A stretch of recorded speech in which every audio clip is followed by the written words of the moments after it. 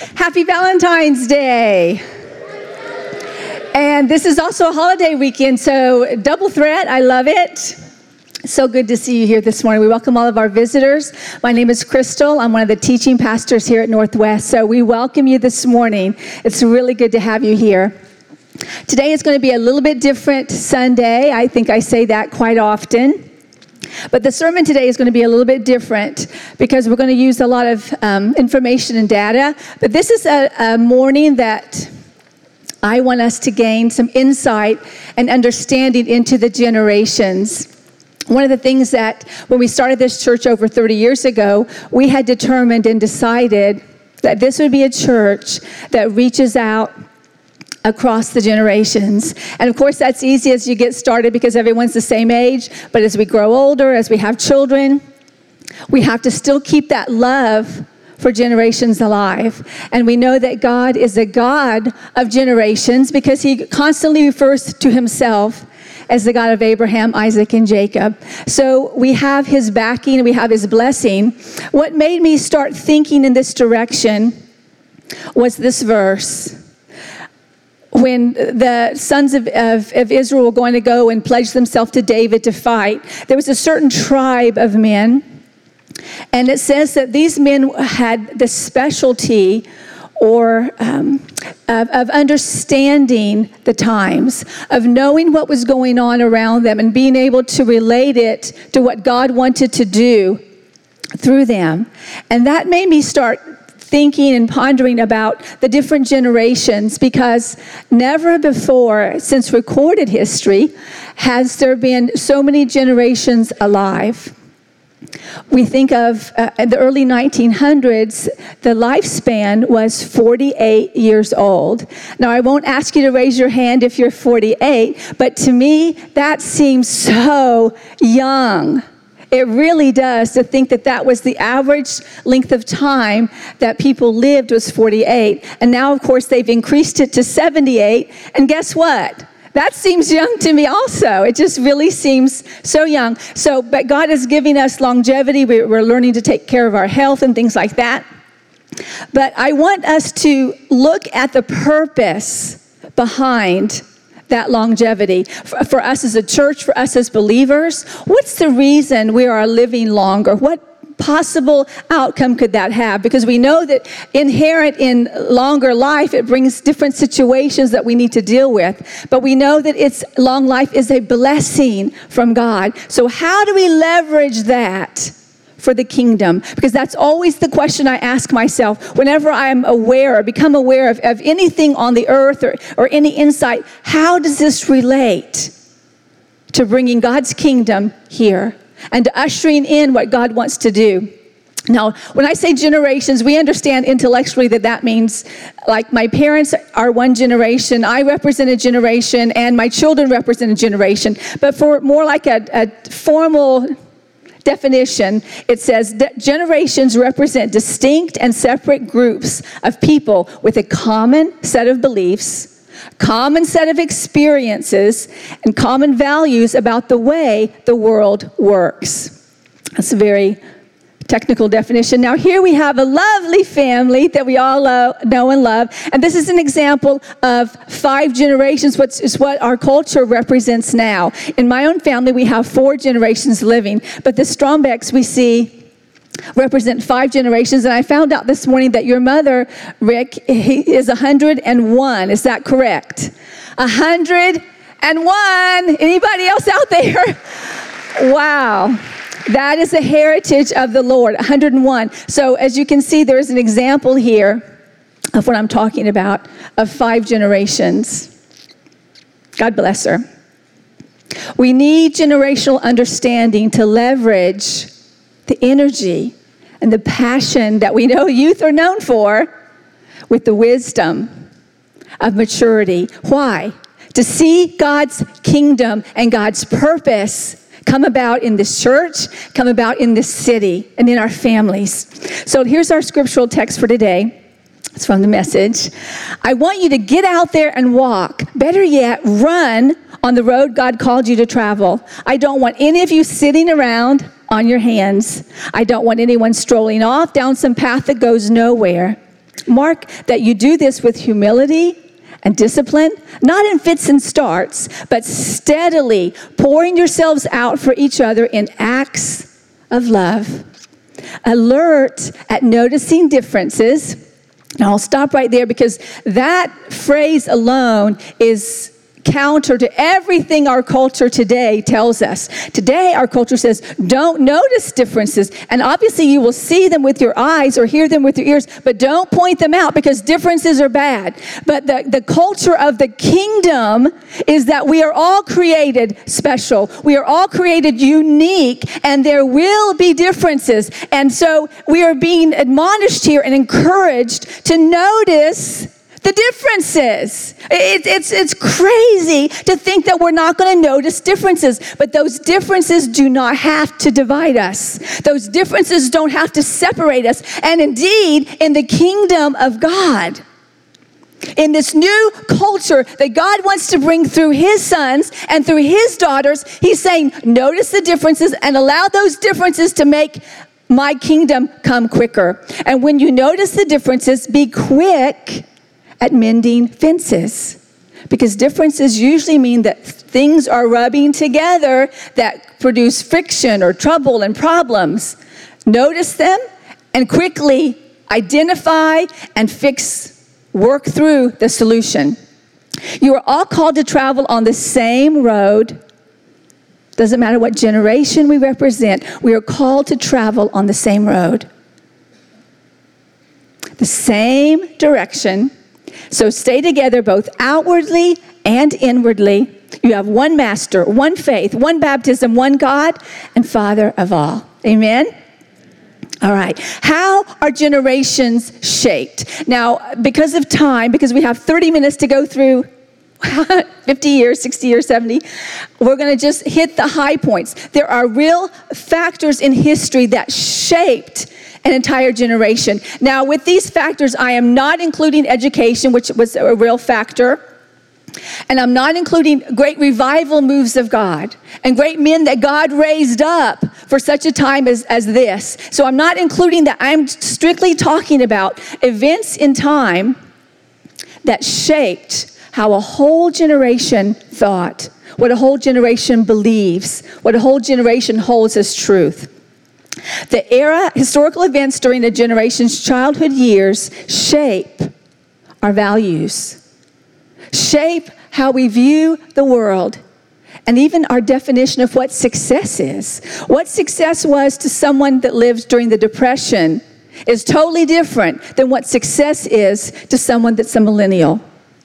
Totally different. And the culture that we grew up in helps define how we see the world. It defines what it means to be male and female. No time in history have we noticed that more than now. The culture is trying to help us define what is male and what is female.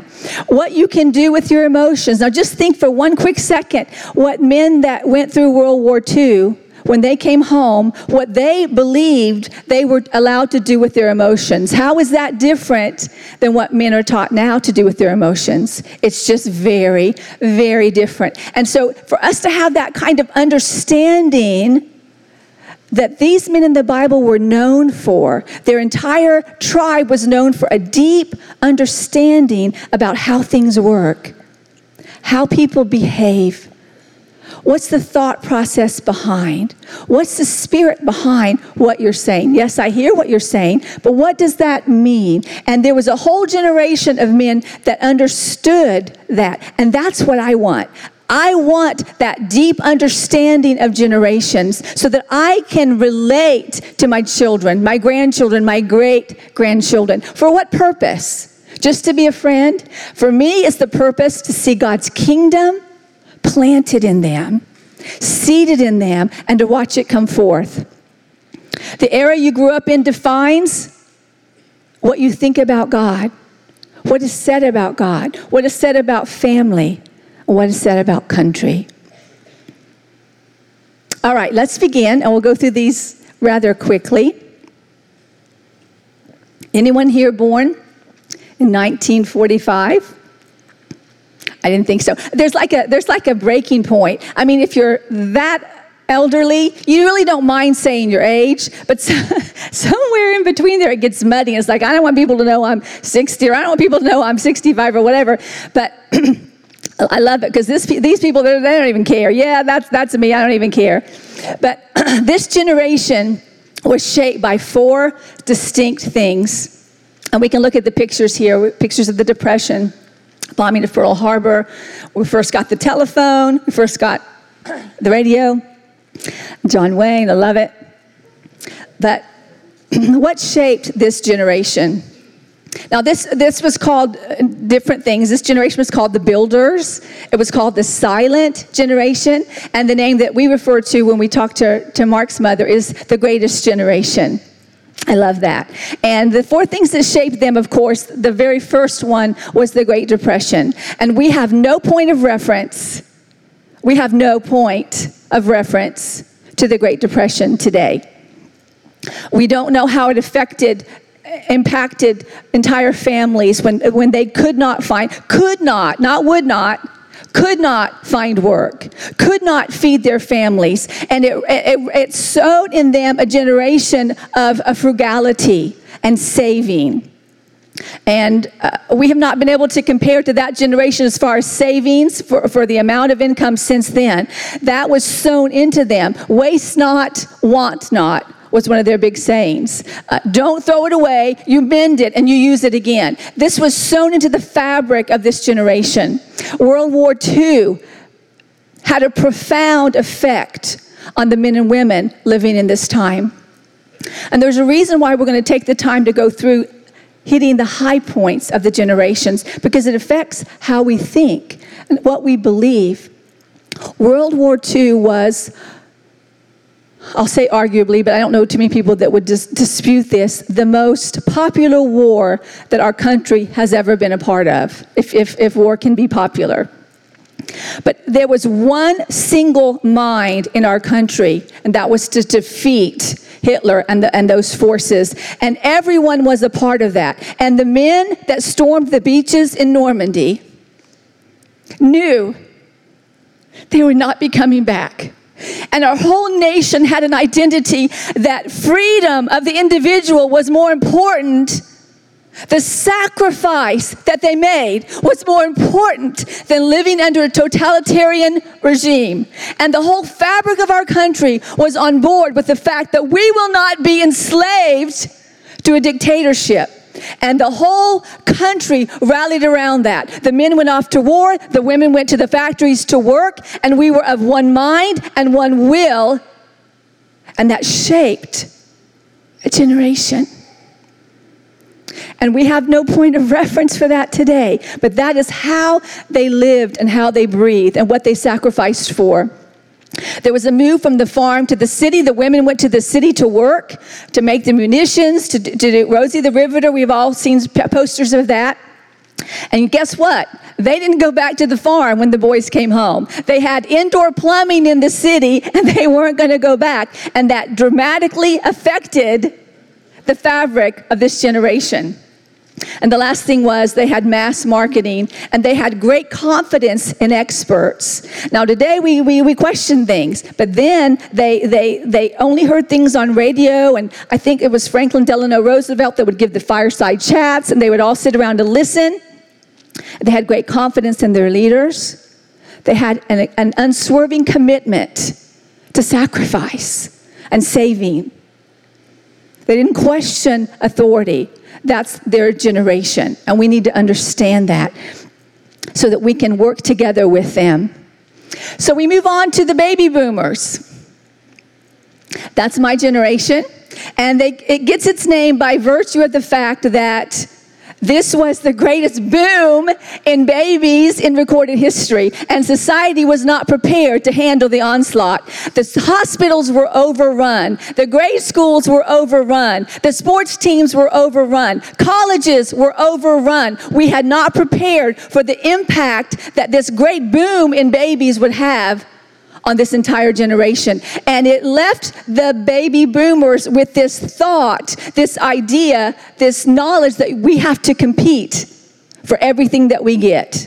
because there's going to be 25 people going after that same sport, more than that. Hundreds of kids going after that same position in sports, going after that same chair in playing an instrument, going after that same place in college, and there wasn't enough room. And so this generation, my generation, is riddled with the fact I have to compete. If I don't compete, if I'm not willing to put in the long hours, guess what? Somebody else will, and they will get the job that I need.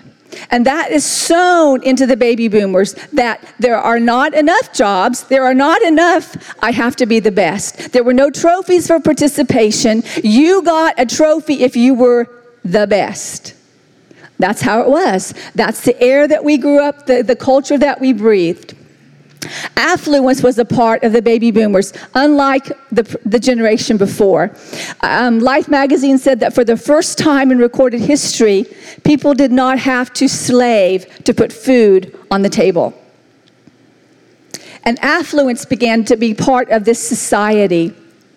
And the boomers shifted from a self-sacrifice, I'm going to sacrifice everything that I have, everything that I believe for the greater good. It became about what's in it for me.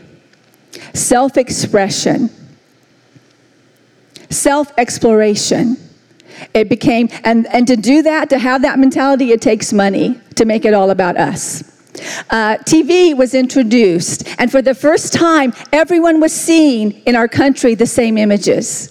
I don't remember exactly what grade I was in, but I was in elementary school. And I remember when John Kennedy was assassinated. Many of you are old enough to remember that. And we all had to put our heads down on our desks. And our teacher had said a prayer. And we all watched on TV that event. We watched the first landing on the moon. And it united a nation around images. And some of us, because there were only 3 stations, we were raised on the corny show Gilligan's Island, and most of us could sing that corny song because we all saw it. On Sunday nights, we watched The Wonderful World of Disney.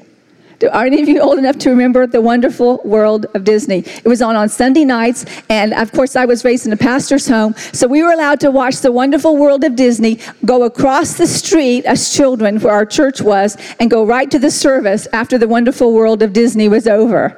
It was a ritual. We all did it. So the last thing that shaped this generation was the shift from sacrifice to self. The new values were no longer sacrifice for a greater good. The new value is what's in it for me. How can I best explore happiness inside me? Okay, so here we go. A lot of you are here. Generation, it's funny because the first service, a lot of them were boomers, and now I said the second service is going to be Generation Xers. I know, I love it. All right.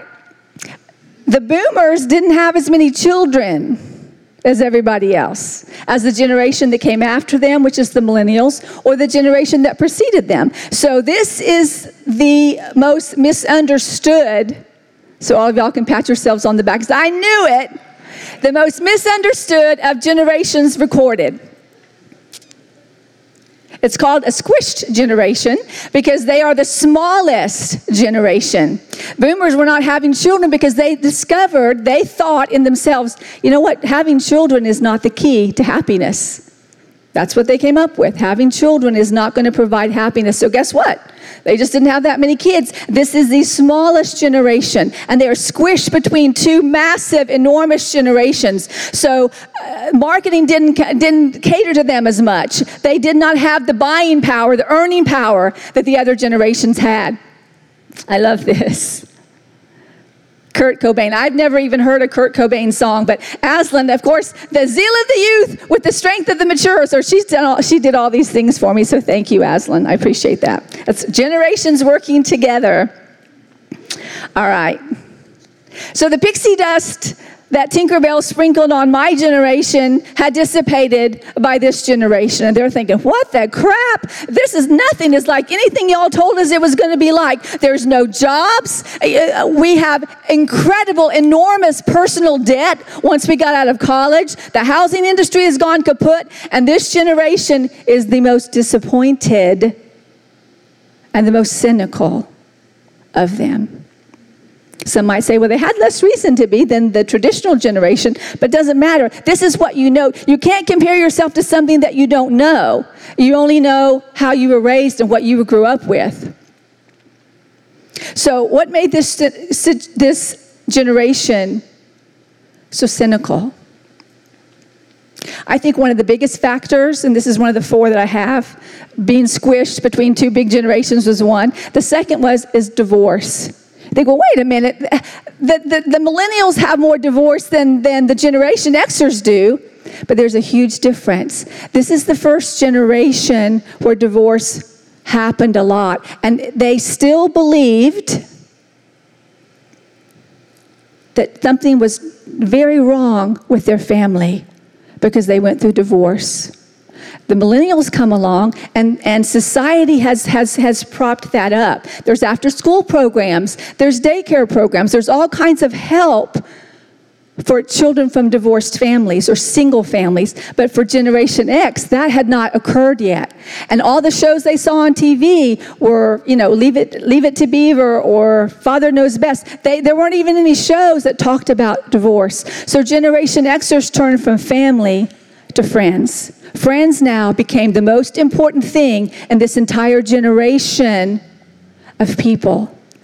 And if we don't understand that this is how they were raised, it's easy to criticize and make fun of what we don't understand. I'll get that example later.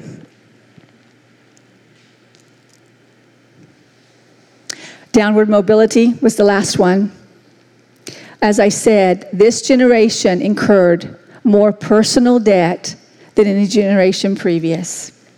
And the last thing that marks this generation is what I'm calling parody, the sarcasm, the Simpsons.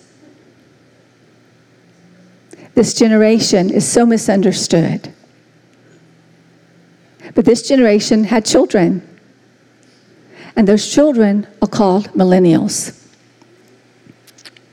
Don't we just love them? We do. We love y'all. We do. We love y'all. I love it because it gives us an incredible opportunity to see what new thing God wants to do with a new generation if we can just allow them to be who God wants them to be. Now look at this. Hey, girl.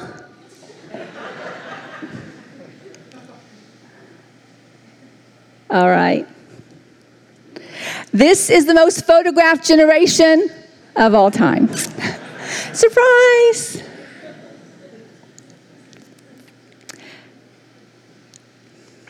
This generation is when you first started seeing, well, actually it was Generation X where you first started seeing baby on board signs. And this is a wanted generation. For the first time, 1-year-old birthday parties are popular. They're photographed, and everybody needs to come to the 1-year-old birthday party. Now, for my generation, it's like, what? Come on, they're one. They get one friend, and that's a family member, and that's it. And here's to go play with this dog toy out in the yard, and I'll take a picture, and that's it, it's your birthday party, hooray! Not the millennials. And I'm not being disparaging. Hey, it's great if you can get it. I wish I could have got it.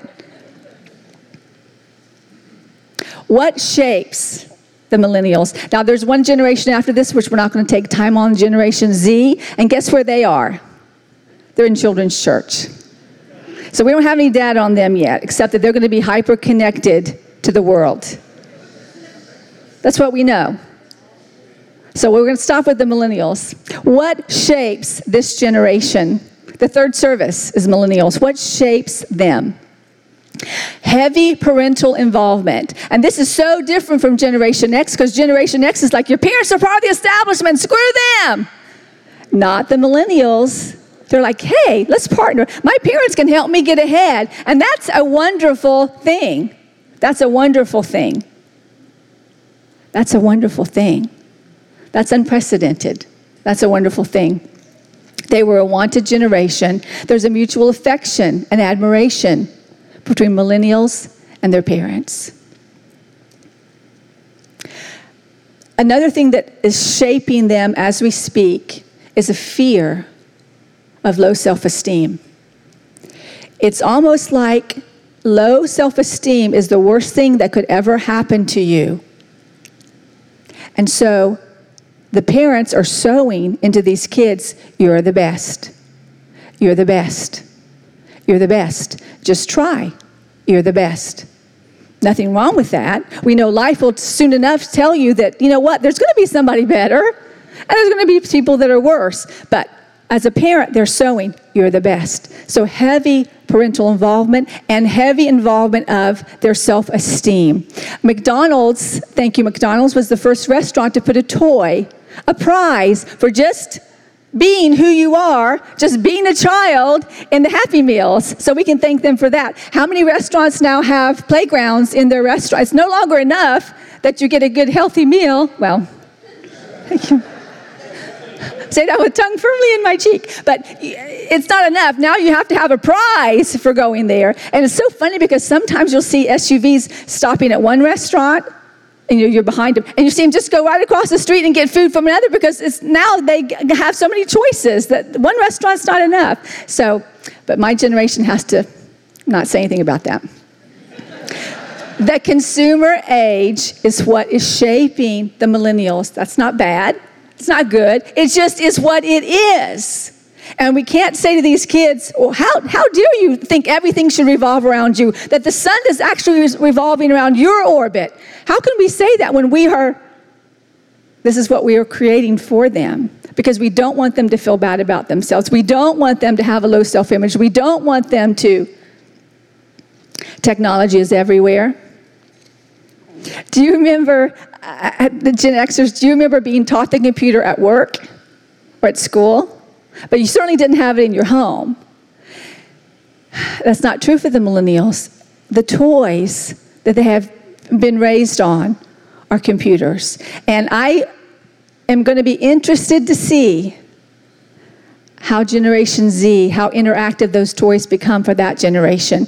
They already, if you give them cards to play with, like, for example, the game Concentration where you do flip cards and you pick. The kids hit the cards like they expect the cards to flip over like on the computer. It's like, what is this strange thing that's not moving, it's not doing anything? It's wonderfully bizarre. I love it.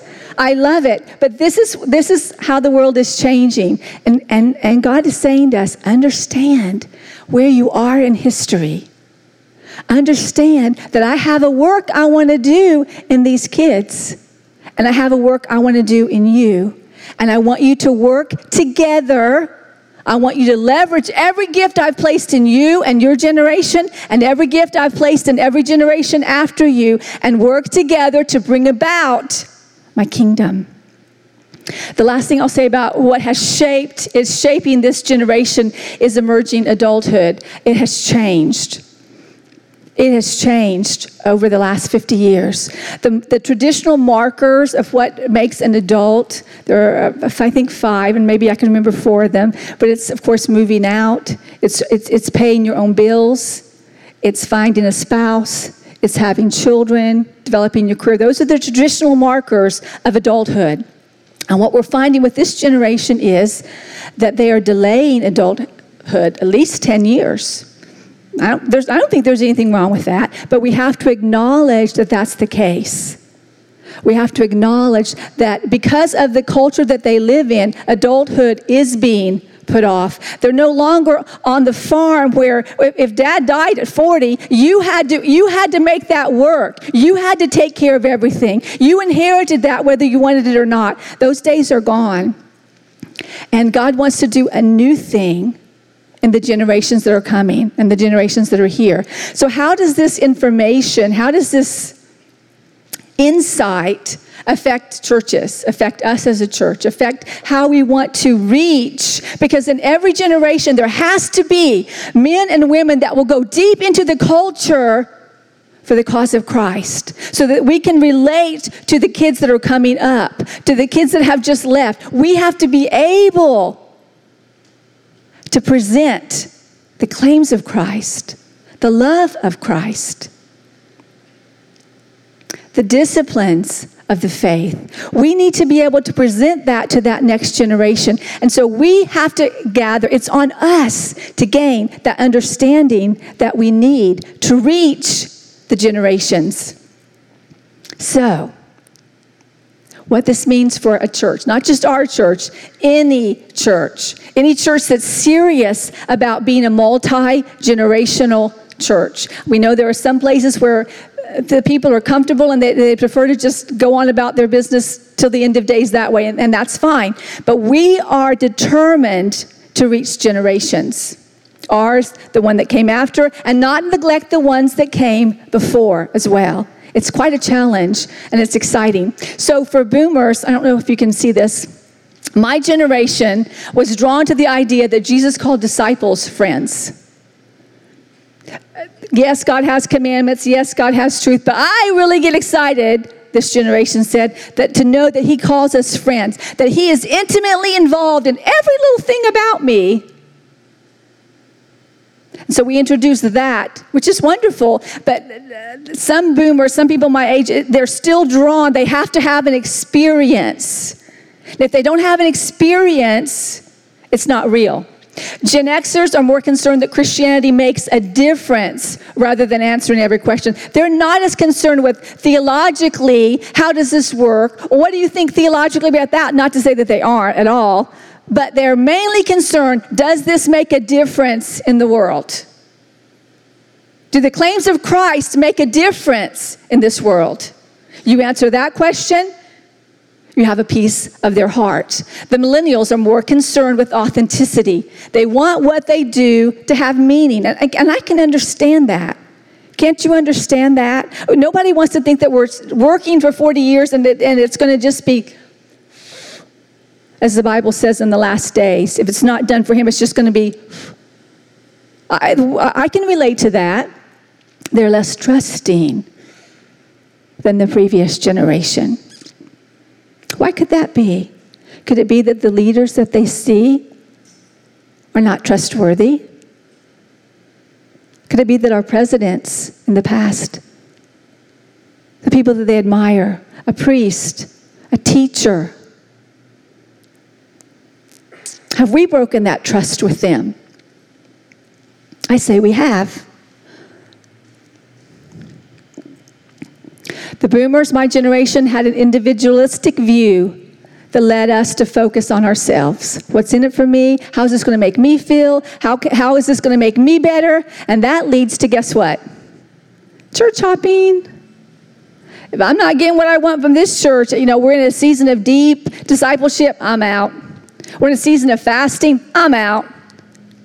We're in a season of seeing what God, I'm out. It's kind of like the honeymoon. Everybody loves the honeymoon, but at some point the marriage has to start.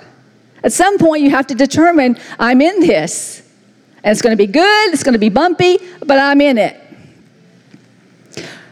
Gen Xers want a sense of community because their parents grew up in a culture of competition. That's why the show Friends was so wildly popular, because that was their family. That was their family. Millennials, the highest loyalty is to friends. Remember, what one generation tolerates, the next generation, they embrace it. They easily cross borders and boundaries and wish, can everybody just get along? So what if they embrace that lifestyle? So what if they have that religion? So what if can we just get along? That's the most important thing to this generation, is to get along. Not make waves, not judge. Baby boomers is the first generation to believe you can pick and choose what to believe from the Bible. And I repent. That's my generation. To pick and choose. I like this. It's talking about me. It's talking about God's my friend. I don't like this. Pick up my cross. Get out of here. pick and choose the first generation. So what does that produce? The Gen Xers, the first generation, to be taught that something can be true for you, but it's not true for me. That's good for you, Rick, but it's not good for me. That might work for your family, but it's not working here. Maybe that verse in the Bible will be true for you, but it's not true for me. I don't even know if I believe that. The millennials, this generation misses the contradictions in their morality. They determine what is right. They determine what is wrong, as long as nobody gets hurt. We need to have deep understanding of how to talk with that person. If that's their worldview, why wouldn't that be their worldview? From K through 12, from our universities, that's what they hear. Why would not that be their worldview? But you can't pretend like it's not. If you want to have, like we said in the beginning, a deep understanding of how to reach people in this century, in this generation. Highest goal for millennials is not to live a life of honor or standards. I think I don't agree with that. We're talking about a generation, not just the youth sitting in this church. Think of what a stark contrast this point of view is with a traditionalist generation. Now just for 1 second, think about that generation that said self-sacrifice is everything. We live for the next generation. We say for the next. It's not about today. It's not about this moment. It's about something greater. And we've come to, if it works for you, good, but don't judge anybody. I love the millennial generation. I believe that the greatest move of God is going to come through them. I do. I believe that. And we have to understand how to reach out to them, how to talk with them, how to make ourselves available to be in their lives so they can have someone that's older that they can trust to pray with them, to counsel them, to guide them, to walk with them, to support them in a different way from their parents. Maybe we have to be the one that says, you know what? It's funny. We all have our stereotypes and about other generations. And one of the stereotypes that the younger have with the older is that, we've seen commercials where the elderly person's picking up the shoe and trying to talk and do it like it's a computer phone, or, we're pushing the buttons of the microwave thinking it's a computer. I mean, we've all seen those parodies of us older people. And right enough, we weren't raised with computers, so we're having to learn it. Just like y'all had to learn to tie your shoes, we're having to learn how to use a computer. And there's no shame in that game, right? And then everyone knows, in my generation, we know about the millennial that comes into the boss's office after 2 months of working going, I want a raise. When's my next promotion? When's my next raise? And you're thinking, you haven't even paid your dues. You haven't been here long enough to... We all have the stereotypes. But there is a way for the generations to be strengthened by each other, and to not let our differences cause us to derail and write off an entire generation because they're different from us, because we don't see how God is moving in them the way He moved in us. Our best days for the church are ahead of us. I know sometimes it doesn't see that way. And I know the world is going to be getting darker and darker, but the church will be shining brighter and brighter. And if the enemy can force apart the generations, it will take longer to accomplish what God is saying He wants to do. So how do we do church with multiple generations? Let me just say, we are doing it. Your patience, your love, your honor for one another in this church is evident. It's evident. And I rejoice, and I thank God every day for that. We had a question at the wildly successful Lovely. There were over 300 girls on that Saturday a couple weeks ago. And one of the questions over lunch with the organizations that were there, one of the questions was, how do you know what topics to discuss? How do you know what things to talk about from the stage in the sessions? And of course, we have a regular answer, boots on the ground, and the girls are in there mentoring. But I think more than that is there is a deep understanding among the leaders in Lovely, among the mentors, among the girls that go into those public schools. There is a deep understanding of what God wants to do, of how girls are created, and what hungers and what pains they have. And yes, you can get some of that from a statistic. You can get some of that from saying, well, we know that so many percentage of the population of girls will see this happen to them. We know that. This is beyond a statistic. This is reaching deep into a heart and extracting what God wants this generation to know about his love, about his character, about his desire to see all men come to him. And that's happening at a young age. These mentors are young, but that doesn't stop God from giving them an understanding of the hearts of girls. And that's thanks to you guys. So thank you. Thank you. Through serving opportunities, through mentoring. And this doesn't have to be something artificial. The Strombeck seniors, wave your hands. They have gone, any group that will have them, they have done the circuit at their age. How old are y'all? What decade? 81. She's not 80 yet. She's still the young spring chicken he got to marry him. He tricked her into marrying him, a younger woman. They go around to cell groups and they minister. And by that I mean they listen.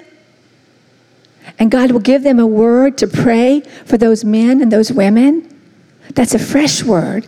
It's not, well, this is what I'm supposed to be teaching tonight. No, they listen to what God says. That's the understanding that verse is talking about. To see the times, to not matter, well, this is a millennial I'm ministering to. Wait a minute, I don't know what to say to someone who's 20.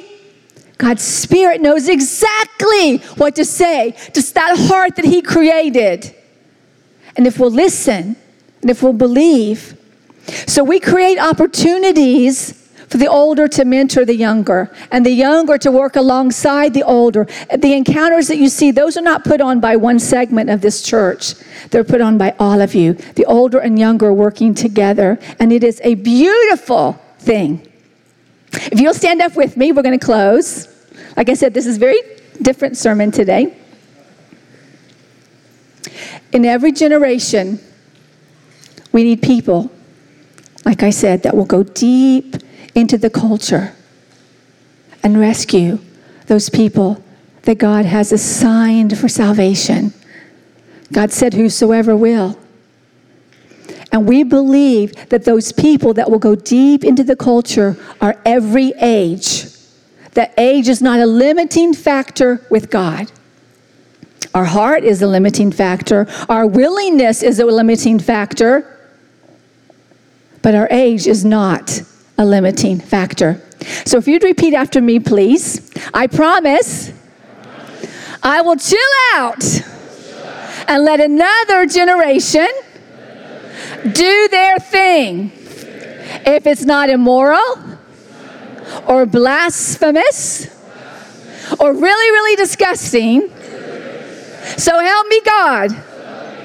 Here's an example of the millennials that I just struggle with because of the culture I was raised in. And that's what's the fighting called?